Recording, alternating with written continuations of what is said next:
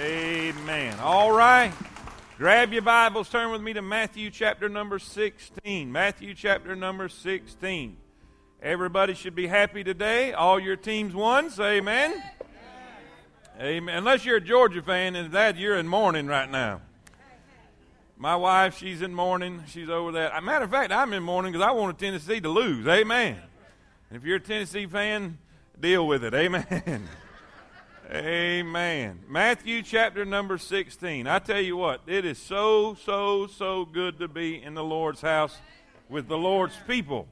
Everybody, I want to thank everybody for all the prayers and all of the offers of help and all the gifts and everything that y'all have done for my family. Sometimes you know what you have, but then it just comes to realization that you got a lot more than what you thought you had.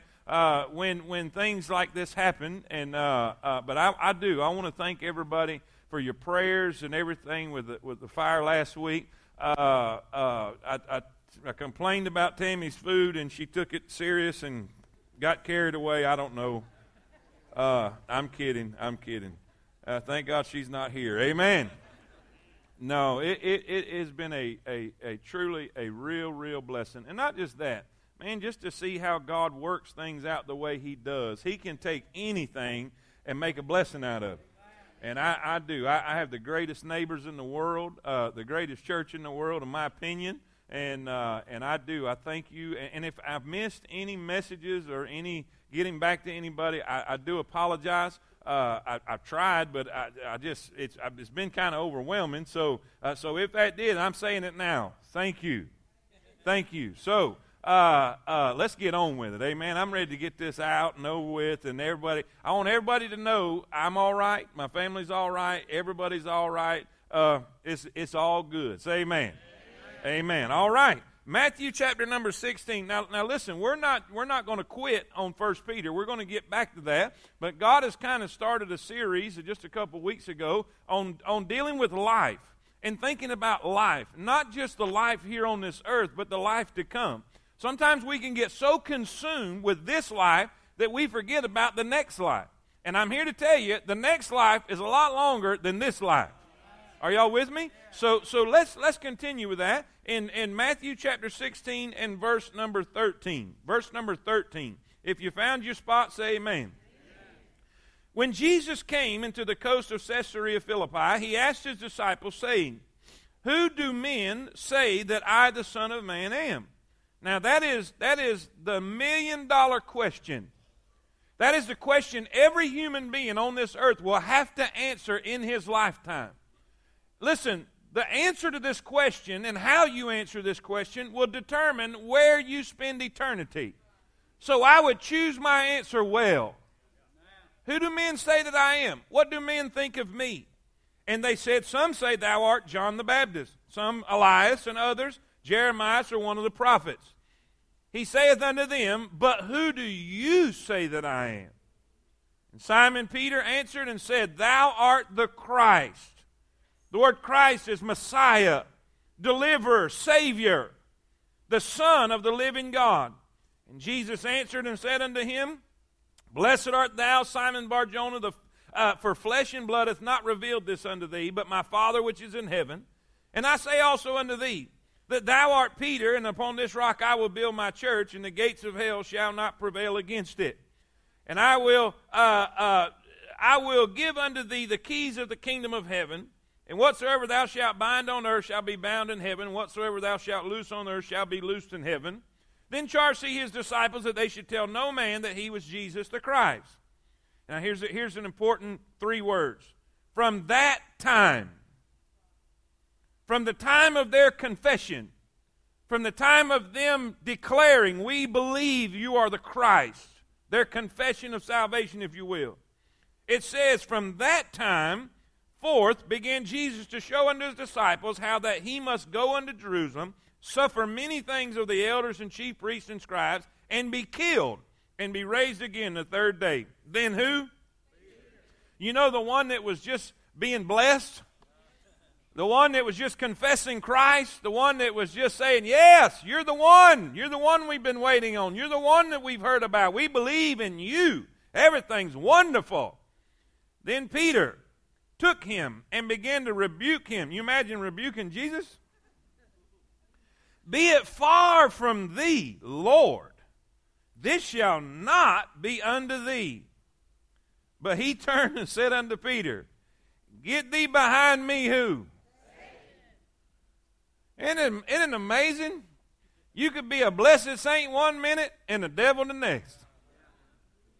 And before you get upset at Peter, we all got that potential.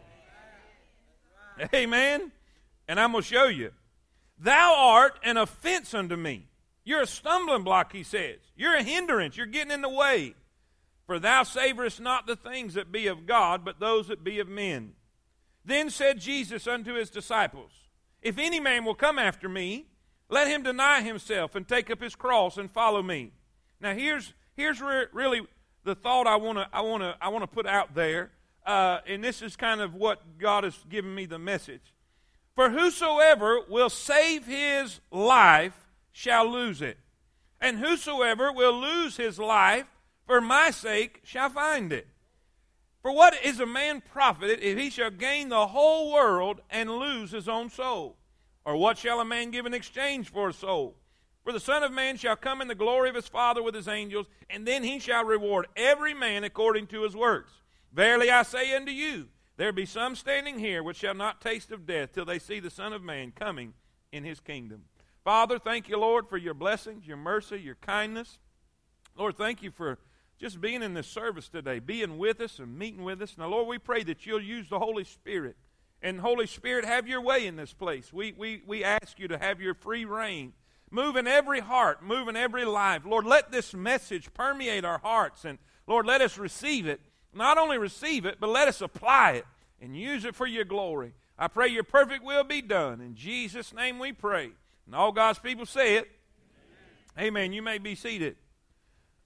Last Saturday, y'all know what happened and the fire at the house and all that. I got a call from Tammy, and she said, hurry home, we've got a fire. I told her, I said, there's a water hose right beside the house. And apparently, I wasn't on the same page with her. She explained to me in no uncertain terms that water hose was not big enough. And so I tore out, and we were coming home, and, 100,000 things run through your mind. And how many of y'all have ever noticed that when you get in a hurry, only slow people get in front of you? And I can't really drive like I want to drive because they may recognize my truck. And so here I am. I'm trying to hurry home as fast as I can, and I get down our road, and as soon as I come over the road, about the time I turn at 157, I see the fire trucks, some of the fire trucks coming out of the West Point Fire Department there, and I'm thinking, oh no, and so I come down our road, and when I come over the hill, it was amazing. I saw just cars and trucks parked on the side of the road, flashers flashing, and then ambulances and fire trucks and all this kind of stuff, people running all around. And then I get there, and a lot of my neighbors were there, and they were helping, and we were trying to get stuff away from the fire so that it wouldn't burn too. And just a multitude of people that were there, and a lot of the multitude of people have no idea or no clue who I was. Total stranger to them. And this week, man, that's really been in my head and thinking about this whole deal. And so here I sit and I look at all of these people who are doing their best because they didn't know what the deal was. They didn't know who was in danger. They didn't know what was going on. All they knew is there was a fire, there was an issue, there was a problem, and so they came to save a life. They came to rescue whatever was in distress, whatever it was, whoever it was. We want to come. I remember the same thing that happened when lightning hit the house right here behind the church when we was having a work day. And man, everybody here at the church, we jumped in our cars and we run out there to try to make sure to get them out of the house. We were trying to save a life. And what kind of an effort. I mean, these people are total strangers, but they are stopped at my house and doing everything they can. They want to save a life. There is a natural instinct, a natural something that God has put in every one of us, a desire for survival.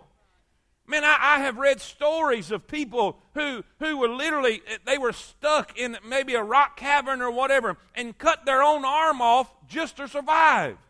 Or do whatever we got to do to survive. We have such a survival. We want to save our life. We will risk our lives to save someone else's life. Are y'all with me? Say amen. And that thought, saving a life, we're so serious and it's so real about saving a life. The doctors will go in right away. Listen, they'll rush around and they'll get somebody in. If somebody's having a heart issue or whatever, they'll rush them right in and, hey, listen, we got to save a life. This is important. This is serious. This is a crisis situation. We have to save a life. I mean, it's serious. It's always there. There's always that strong desire. And here is the problem. That same instinct, that same desire, that same will, if you will, to save a life, sometimes we allow it in our spiritual life. And sometimes we allow it into the place that we are so hard-headed and we are so stubborn that God wants us to have a certain life, but we see a life that we desire, or we see a life that we want, or we see something that's there, and we want to hold on so hard or so strong to that God has something better, and we can't even see it. And this verse, over and over, I was thinking about all that was going on this week, and this verse, he that saveth his life shall lose it. He that loseth his life for my sake shall find it. And man, I come back to these verses, and I want to give you an outline and just a truth, and then we'll pray today. But really, the first 2 points are kind of like an intro, and the message is in the third point. So here's what I want you to see. I want you to see it from Peter's point of view. And now Jesus has spent 3 years with his disciples. He has spent 3 years teaching them. He has spent 3 years training them. He has spent 3 years of miracle working, 3 years of telling them that there's going to be a kingdom and you're going to rule and reign with me. Man, they're all about it too. I mean, they're all about it. They are so all about it, they're arguing over who's going to sit on what side of the throne with Jesus. Are y'all with me? They're healing blinded eyes. They're healing lame legs. They even see Jesus. Listen, he's raising the dead, and they're all about it. Man, this is great. This is wonderful. Our Messiah has come. He is here. The deliverer is here, and we're his followers. Not only that, we're his closest followers. Not only that, Peter was one of the three amigos. Peter, James, and John. There was a closer relationship with Peter, James, and John than any of the rest of them. And Jesus took them to the Mount of Transfiguration. He took them into other places. They were his closest unit. And listen, Peter was tight. And he says, who do men say that I am? This is a question of salvation. Who do men say that I am? Who Jesus is to you will determine your eternal destiny. If Jesus is your Messiah, if he is your Savior, if he is your deliverer, if you think he was just a healer, if you think he was just a good man, if you think like some that he was just a prophet of some religion, then you've missed the whole thing. You've got to know that he is your Savior. He is your Lord. He is the coming King. Say amen. Because the answer to this question determines your eternal destiny. So here we have Peter's confession. Peter's confession. Peter said, I tell you what, we believe that thou art the Christ.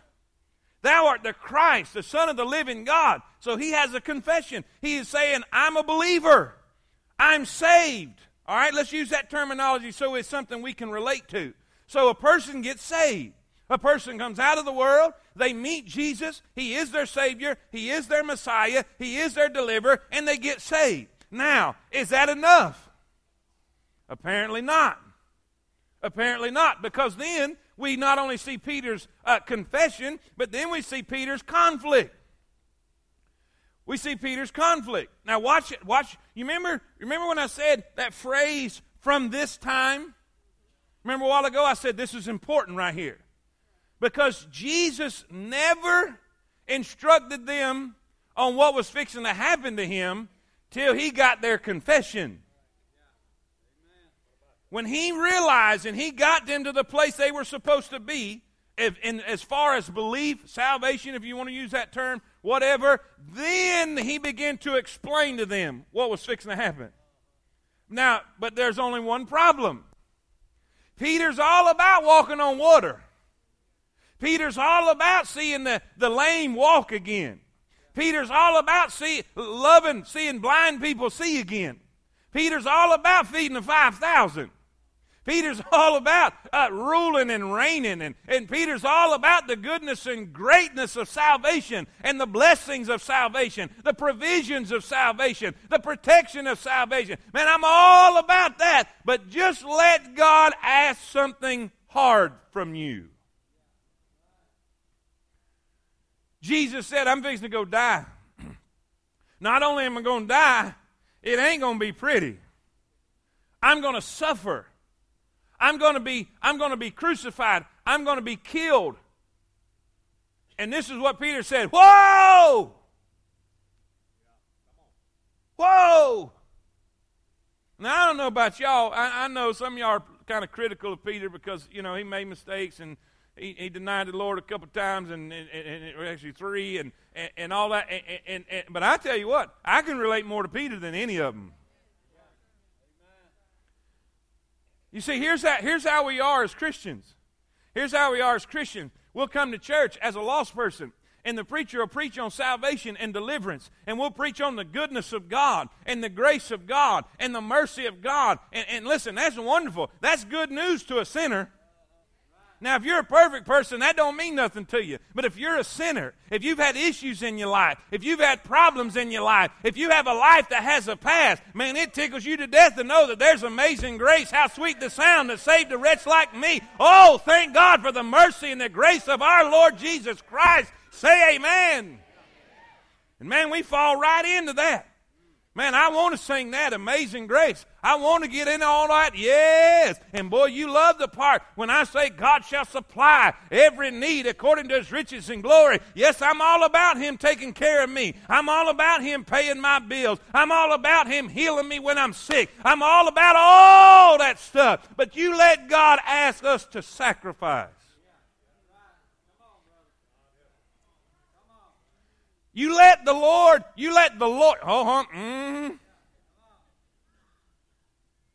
We like him as the Messiah. But when he goes to acting like the Lord.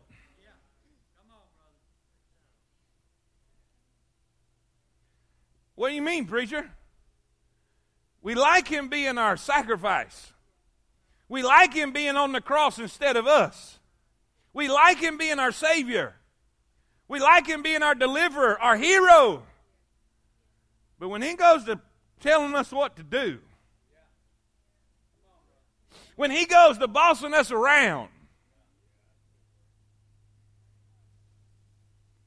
let me say it this way.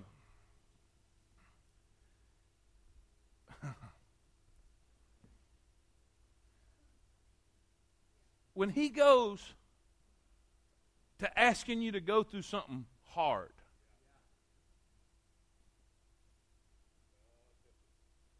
maybe it's cancer. Maybe it's a tragedy. Maybe it's a sickness. Maybe it's a financial difficulty. Maybe it's a time of drought and wilderness where it's very difficult and you can't see the next step in front of you. And maybe you don't know exactly how you're going to make, and God's asking you to trust him. How many of us, I'm putting us, how many of us will stand up and say, wait a minute? And we want to rebuke Jesus. Now listen, I'm all in on the salvation part, but you mean I got to do something? Wait a minute, preacher, I just like coming to church and singing and everything and listening to y'all sing and having a good time and feeling good about it. But now you mean God's expecting me to do something? Be it far from thee Now I want you to see, this is the message. I want you to see Peter's confrontation. How many of y'all are saved in here? Come on, raise your hand, raise your hand. Now listen, I'm going to tell everybody. You're my family. I love you and you love me. You're supposed to anyway. When we get an attitude with God, He will confront us. Now, if you don't belong to Him, you're not going to get confronted. But then you're in worse shape than that. But this is what Jesus says. He said, "Get thee behind me, Satan."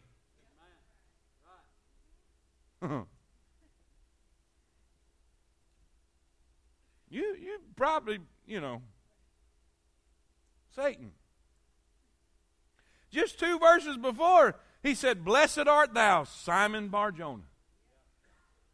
Not only did he say, "Blessed art thou," but he gave him some responsibilities.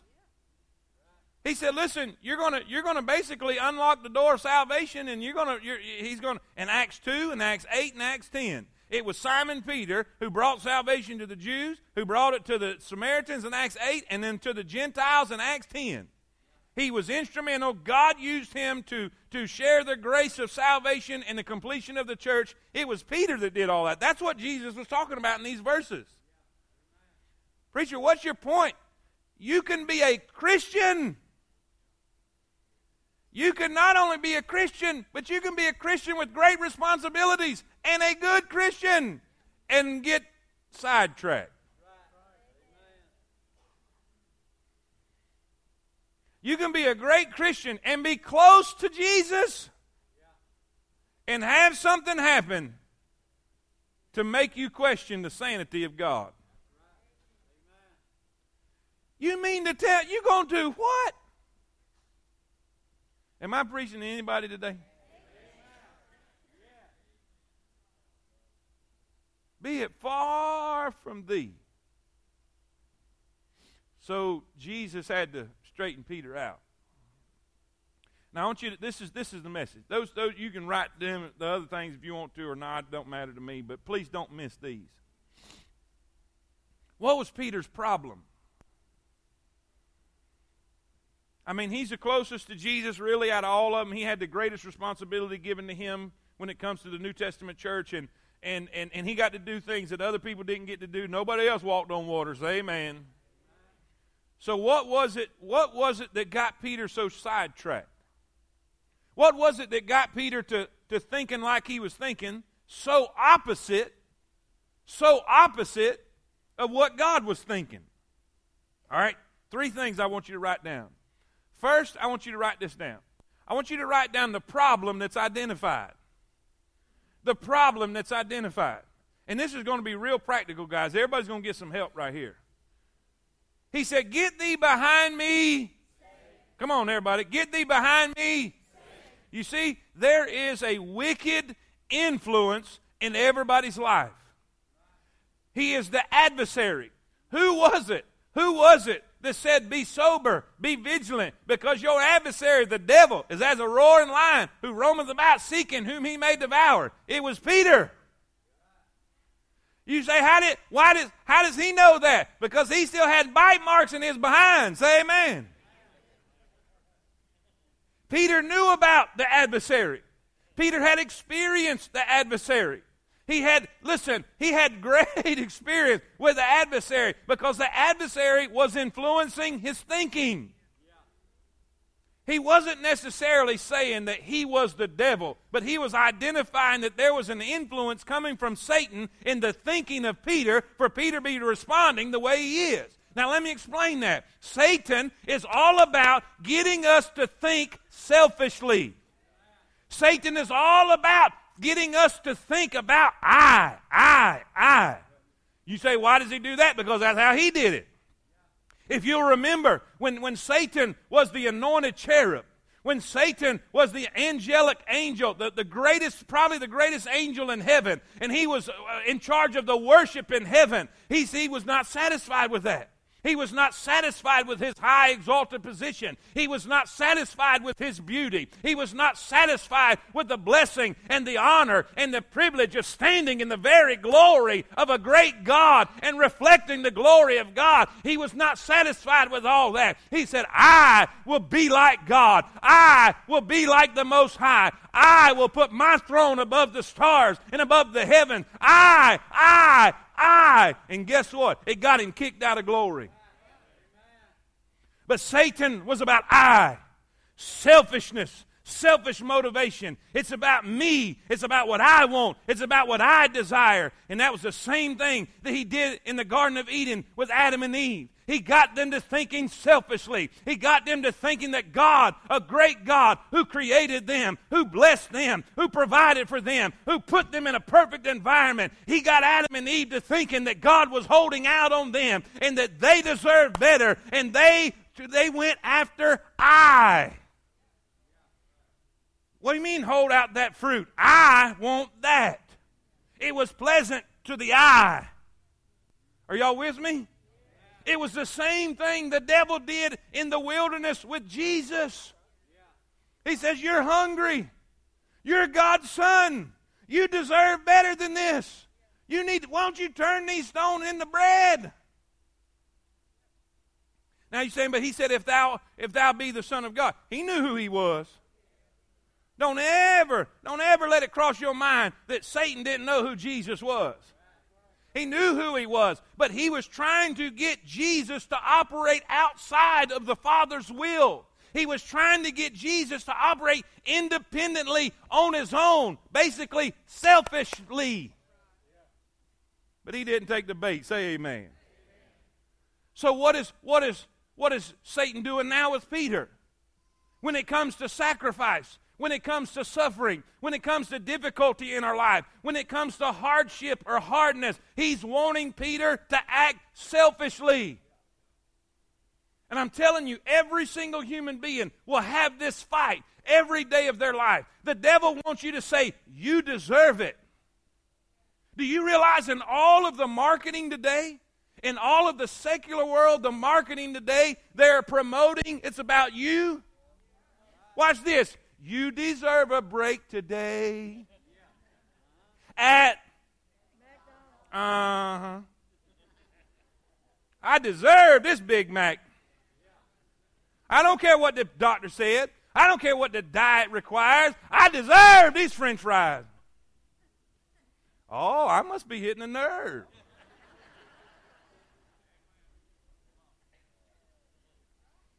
I was telling myself this week, bless God, my house is on fire. I deserve this Milky Way.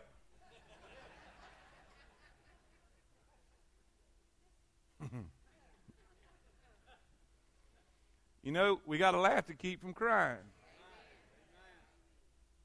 How many times? Now watch. Watch, everybody. Not only do I deserve this Big Mac, I don't deserve this grief I'm going through.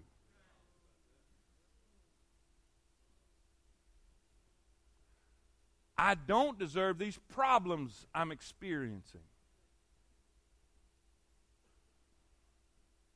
And you know what? Satan will jump right on your shoulder.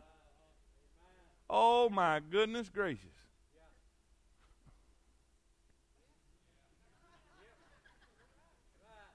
You poor thing.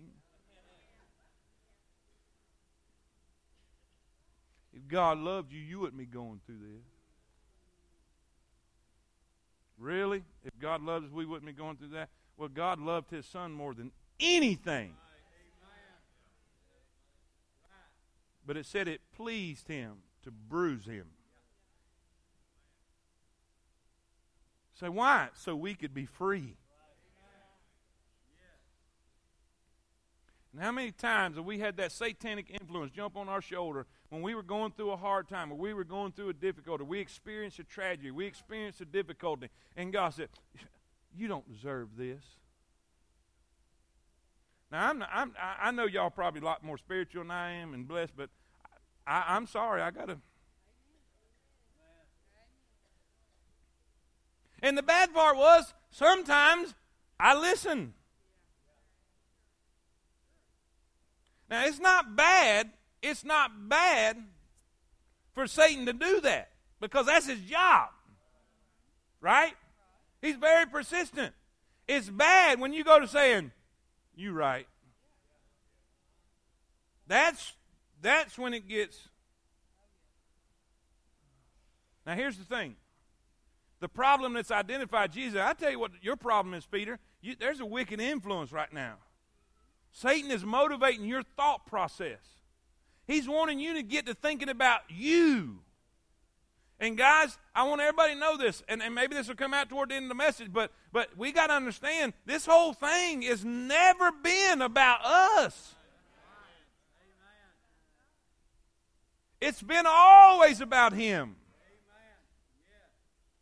A wicked influence. Not only that. Wrong interests. Wrong interests. He said, "Thou savorest the things that be of men and not God." In other words, you're not wanting what God wants, you're wanting what you want.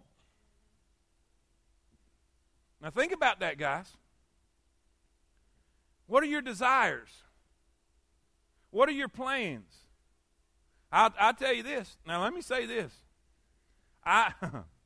There has been things in my life I got to admit that God wanted, but I didn't. Matter of fact, what I'm doing right now is one of them. When God first started putting on my mind and my heart about surrendering to preach, I thought, I rebuked Jesus. Instead of saying, "Be it far from thee," I said, "Be it far from me." I ain't getting up a bunch in front of people. I don't even like people. I can't do that. I can't even look nobody in the eye when I get on the school bus. You'd have thought God would have waited till I was like 25 where I could have handled the trauma. Say amen. But I knew when I was a teenager what God was wanting me to do. And I was scared to death. So, how are we thinking, guys? When that tragedy does come, when that problem does come, when that fiery furnace does come, are we thinking like the people who bowed, or are we thinking like the 3 Hebrew children and said, "If this is what God wants, this is what God wants"? I know I'm preaching some hard stuff this morning. I know that. There's no question about it. Because saying, "Hey, it's more about God than it is about me."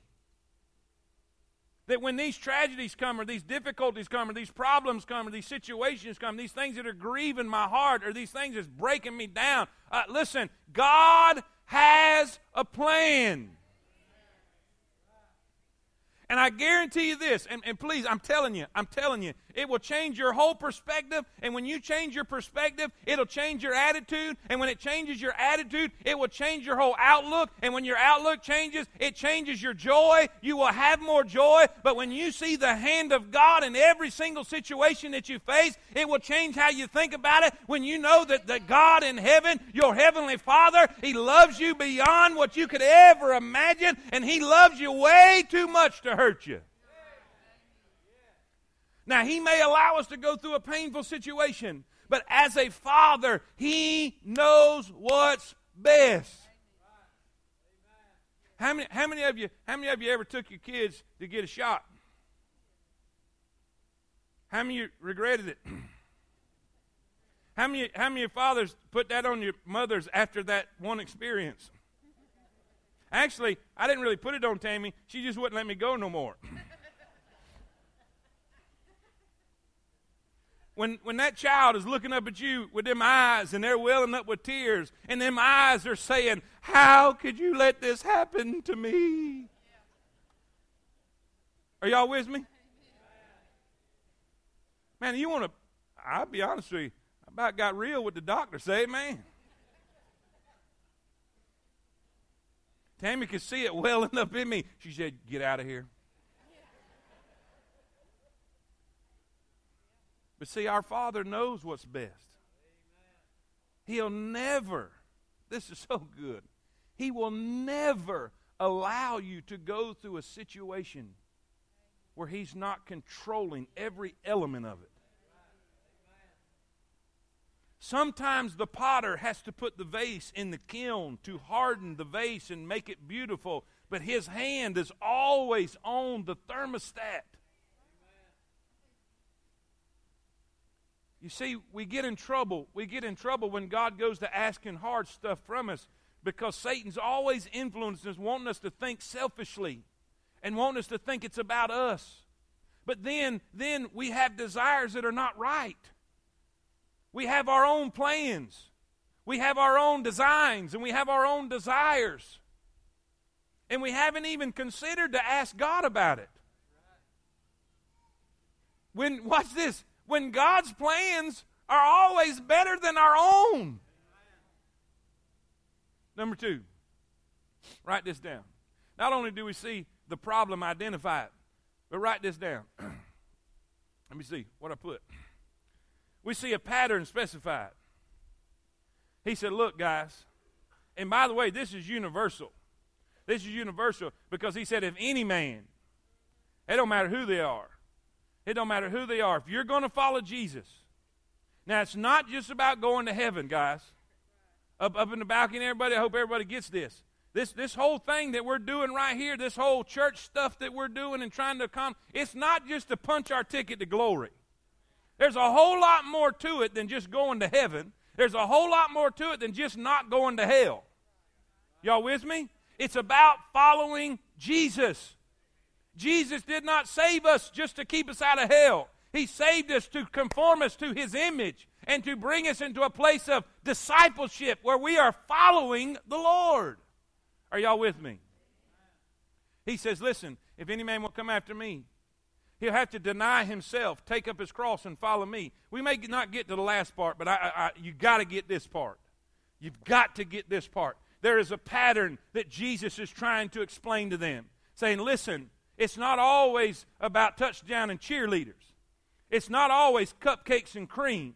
This Christian walk that we have, it's not always a bed of roses. Yes, there'll be mountaintop experiences. Yes, you will see God's provision as He fed the 5,000. Yes, you'll see miracle after miracle. Yes, you'll see God's blessings and God's power and experience God's presence and have wonderful times of worship. But ladies and gentlemen, I'm here to tell you now, there will be times of difficulty. There will be valleys that we'll have to go through. There'll be hills that we'll have to climb. There'll be tough things and hard things. There'll be things that we'll have to go through that will cause tears to fall off of our face, but God is still good. Listen, the first thing we have to do is deny ourselves. There is self-denial required. If you don't learn to deny yourself, I promise you the next tragedy will sink your ship. You will be just like Peter and say, far from thee. You'll be wanting to rebuke God. You'll be angry at God. How many people have come and confessed the Lord, and then a tragedy happened, and they get out of church, and they blame the Sunday school teacher, they blame the preacher, they blame God, they're mad, they're bitter, they're angry, and they're just saying, God, but you know why? Because it was all about the healing, but not about the sacrifice. And God is saying this, if you're going to follow me, Jesus said, if you're going to follow me, it first takes self-denial. A man must deny himself. Now, let me explain that. I want everybody to get this because some people have a misunderstanding of what denial means. Some people have this idea that denial means you can't never have nothing. That's what, if you want a candy bar, nope, deny yourself. Now, some of us need to do that right there, amen? I want something new. Nope, deny yourself. Or I want a bigger house or better vehicle or whatever. Nope, deny myself. Nope. God says I must deny everything. No, if that was the case, you'd be walking around in sandals and a toga. Say amen. That's not what he's talking about. What it means is to be fully surrendered to what God wants in your life. To deny yourself means this, Romans 12, 1 and 2. Paul has said it this way: I beseech you, therefore, brethren, by the mercies of God, that ye present your bodies a living sacrifice, holy and acceptable unto God, which is your reasonable service. Be not conformed to this world, but be ye transformed by the renewing of your mind, that ye may prove what is that good and acceptable and perfect will of God. What is he saying? Be totally sold out. Be totally sold, listen, surrendered to God. Say, God, whatever you want, wherever you want, with whatever, God, I'm in. If you want me to preach, if you want me to teach, if you want me to be a plumber, if you want me to be a lawyer, a doctor, a car salesman, if you want me to build houses, God, whatever it is you want, I'm in. That's what it means to deny yourself. I wanted to be a veterinarian. I did. I wanted to be a veterinarian. I watched my dad pastor all them years, and I love dogs. I've always loved dogs. I mean, it's always, and I wanted to be a veterinarian. I wanted to fix up animals. Say amen. And God says, no, I want you to do this. And I tell you, I had to surrender that and let that go and come do that. And listen, God knows. God knows what desire is keeping you from being fully surrendered to God. Because I'm here to tell you, I cannot imagine my life doing anything different than what I'm doing right now. I get more fulfillment, I get more joy out of doing what I'm doing right now than anything I've ever done in my life. And you know who knew that when I was 13 years old? The Lord did. But until I was willing to deny self, it wasn't going to happen. Now, some of you need to sit down a minute and say, God, I've been running the show way too long. I know it's a country song, but you need to say, Jesus, take the wheel. And you don't need to wait till you're on an icy road. You need to say, Jesus, take the wheel while you're sitting in the garage. Too many of you use Jesus as a spare tire. You need to use him as the steering wheel. What is the pattern Jesus said? Deny yourself. Unless a man will deny himself, he cannot be my disciple. He says that in Luke 14. But he says this, deny himself. Watch this here. Take up his cross. Watch this. Take up his cross and follow me. Did you notice Jesus didn't say, take up my cross? There's been false teaching. There's been false teaching most of my life. I've heard evangelists come in and say, and people talk that difficult things is your cross. Arthritis, that's just the cross I had to bear. My husband, that's just my cross I have to bear, No, that's not what that means. What does it mean? In order to understand what that means, you got to understand what Jesus said about it. When they were interrogating him, he said, for this cause came I into the world. He said, for this reason was I born. What? The cross. John even testified to the fact when he baptized him. He said, look, behold, the Lamb of God, which taketh away the sins of the world. What is he saying? He was destined to go to the cross. It was his purpose to die on the cross. It was his destiny to hang on that cross. Yes, he healed blinded eyes, but that's not why he came. Yes, he healed lame legs, but that's not why he came. Yes, he walked on water, but that's not why he came. Yes, he fed thousands, but that's not why he came. Yes, he raised the dead, but that was not his primary purpose. His primary purpose was to be the Lamb of God that taketh away the sins of the world. He was to be the sacrifice that would wash all of our sins away. Jesus is saying, I came for the cross. I was born for the cross. It was my destiny to die on that cross. Now, what is Jesus saying now about you carrying your cross? You have a destiny. You have a purpose. God didn't just throw us out there and say, He created you with a divine purpose. He put everything in you. He designed you the way you are. I loved it. I seen a cat the other day that said, I know I'm somebody because God don't make no junk. And I don't care what you think about yourself. Let me tell you what God thinks about you. He created you. He designed you with a purpose. Ephesians chapter number 4 says He has gifted every single human being, every one of them, to use that gift for His glory. The question is, are you? My, it's quiet. You see, if we're going to follow Jesus, we're going to have to deny ourselves. But then we're going to have to pursue our destiny. What did Paul say? I'm forgetting those things which are behind. Say it with me. You know what he's saying? I'm pursuing my destiny. I press toward the mark for the prize of the high calling of God. I'm going after what's been after me. Are y'all with me? Let me give you the last one. I'm not supposed to. I'm supposed to quit, but I'm going to give it to you anyway. The problem that's identified. What was B? Or number 2? The pattern that was specified. Jesus clearly specified the pattern. We're not only to confess Him, we're to follow Him. God doesn't just want you to be saved. He wants you to be sanctified and serving. Say amen. Now lastly, write this down. I want you to see the principle that's clarified. 2 principles He gives us in 25 and 26. Verse 25.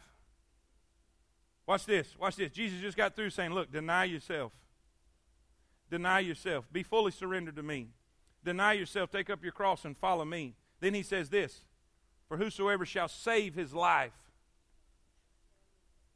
For whosoever shall save his life shall. Now guess what? There's a ton of people in this room right now. And everybody get me. I'm almost done. You're getting sleepy. Come on, wake up, pinch your neighbor. Come on, look at me. Look at me. Some of you are trying so hard to keep what you want when God is telling you what He wants. And what you don't even realize that it's like sand going through your fingers. That when you live an unsurrendered life, when you're trying your best to, I want what I want, the whole time it's going through your fingers. In other words, he that tries to save what he wants instead of what God wants, it says you shall. But watch this. But if you give it up and say, God, it's not about me.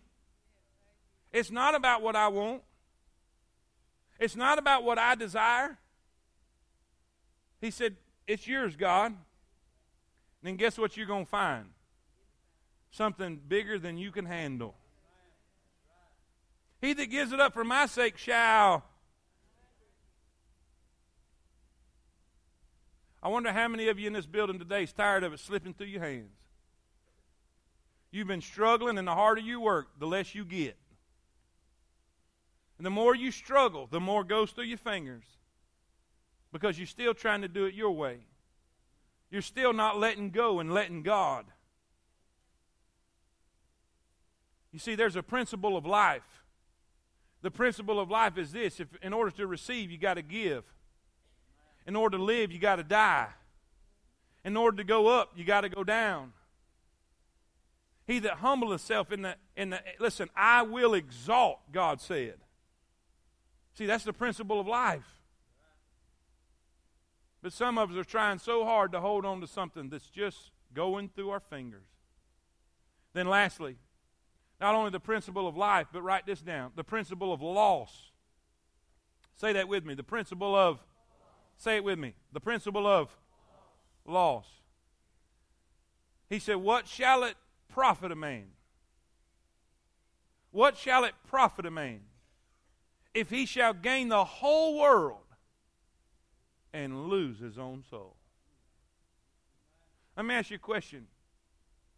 What good is it going to do you if you gain every dime that this world has to offer? You buy everything that there is to buy. You go do everything there is to do. You go see everything there is to see.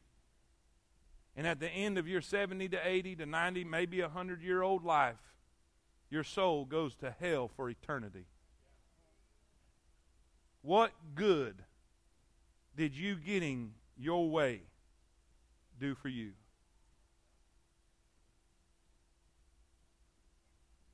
Frank Sinatra said, I did it my way. He did. But I promise you, according to his testimony and his life,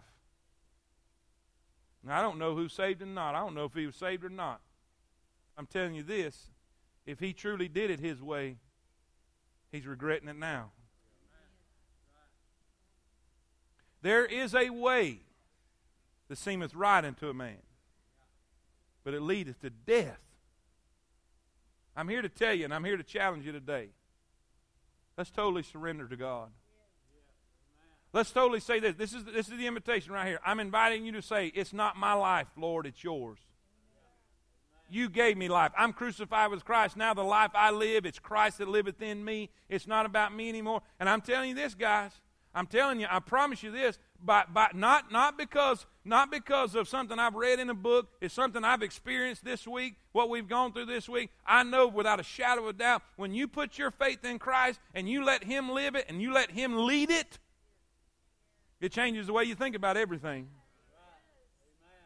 God's in charge. I'm not worried a bit.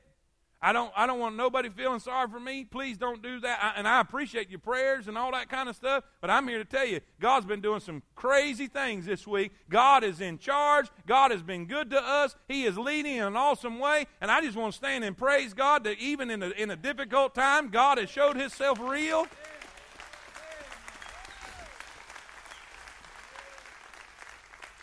Now here's the thing. You're either fixing to go in a valley, you're either in a valley, or you're coming out of a valley.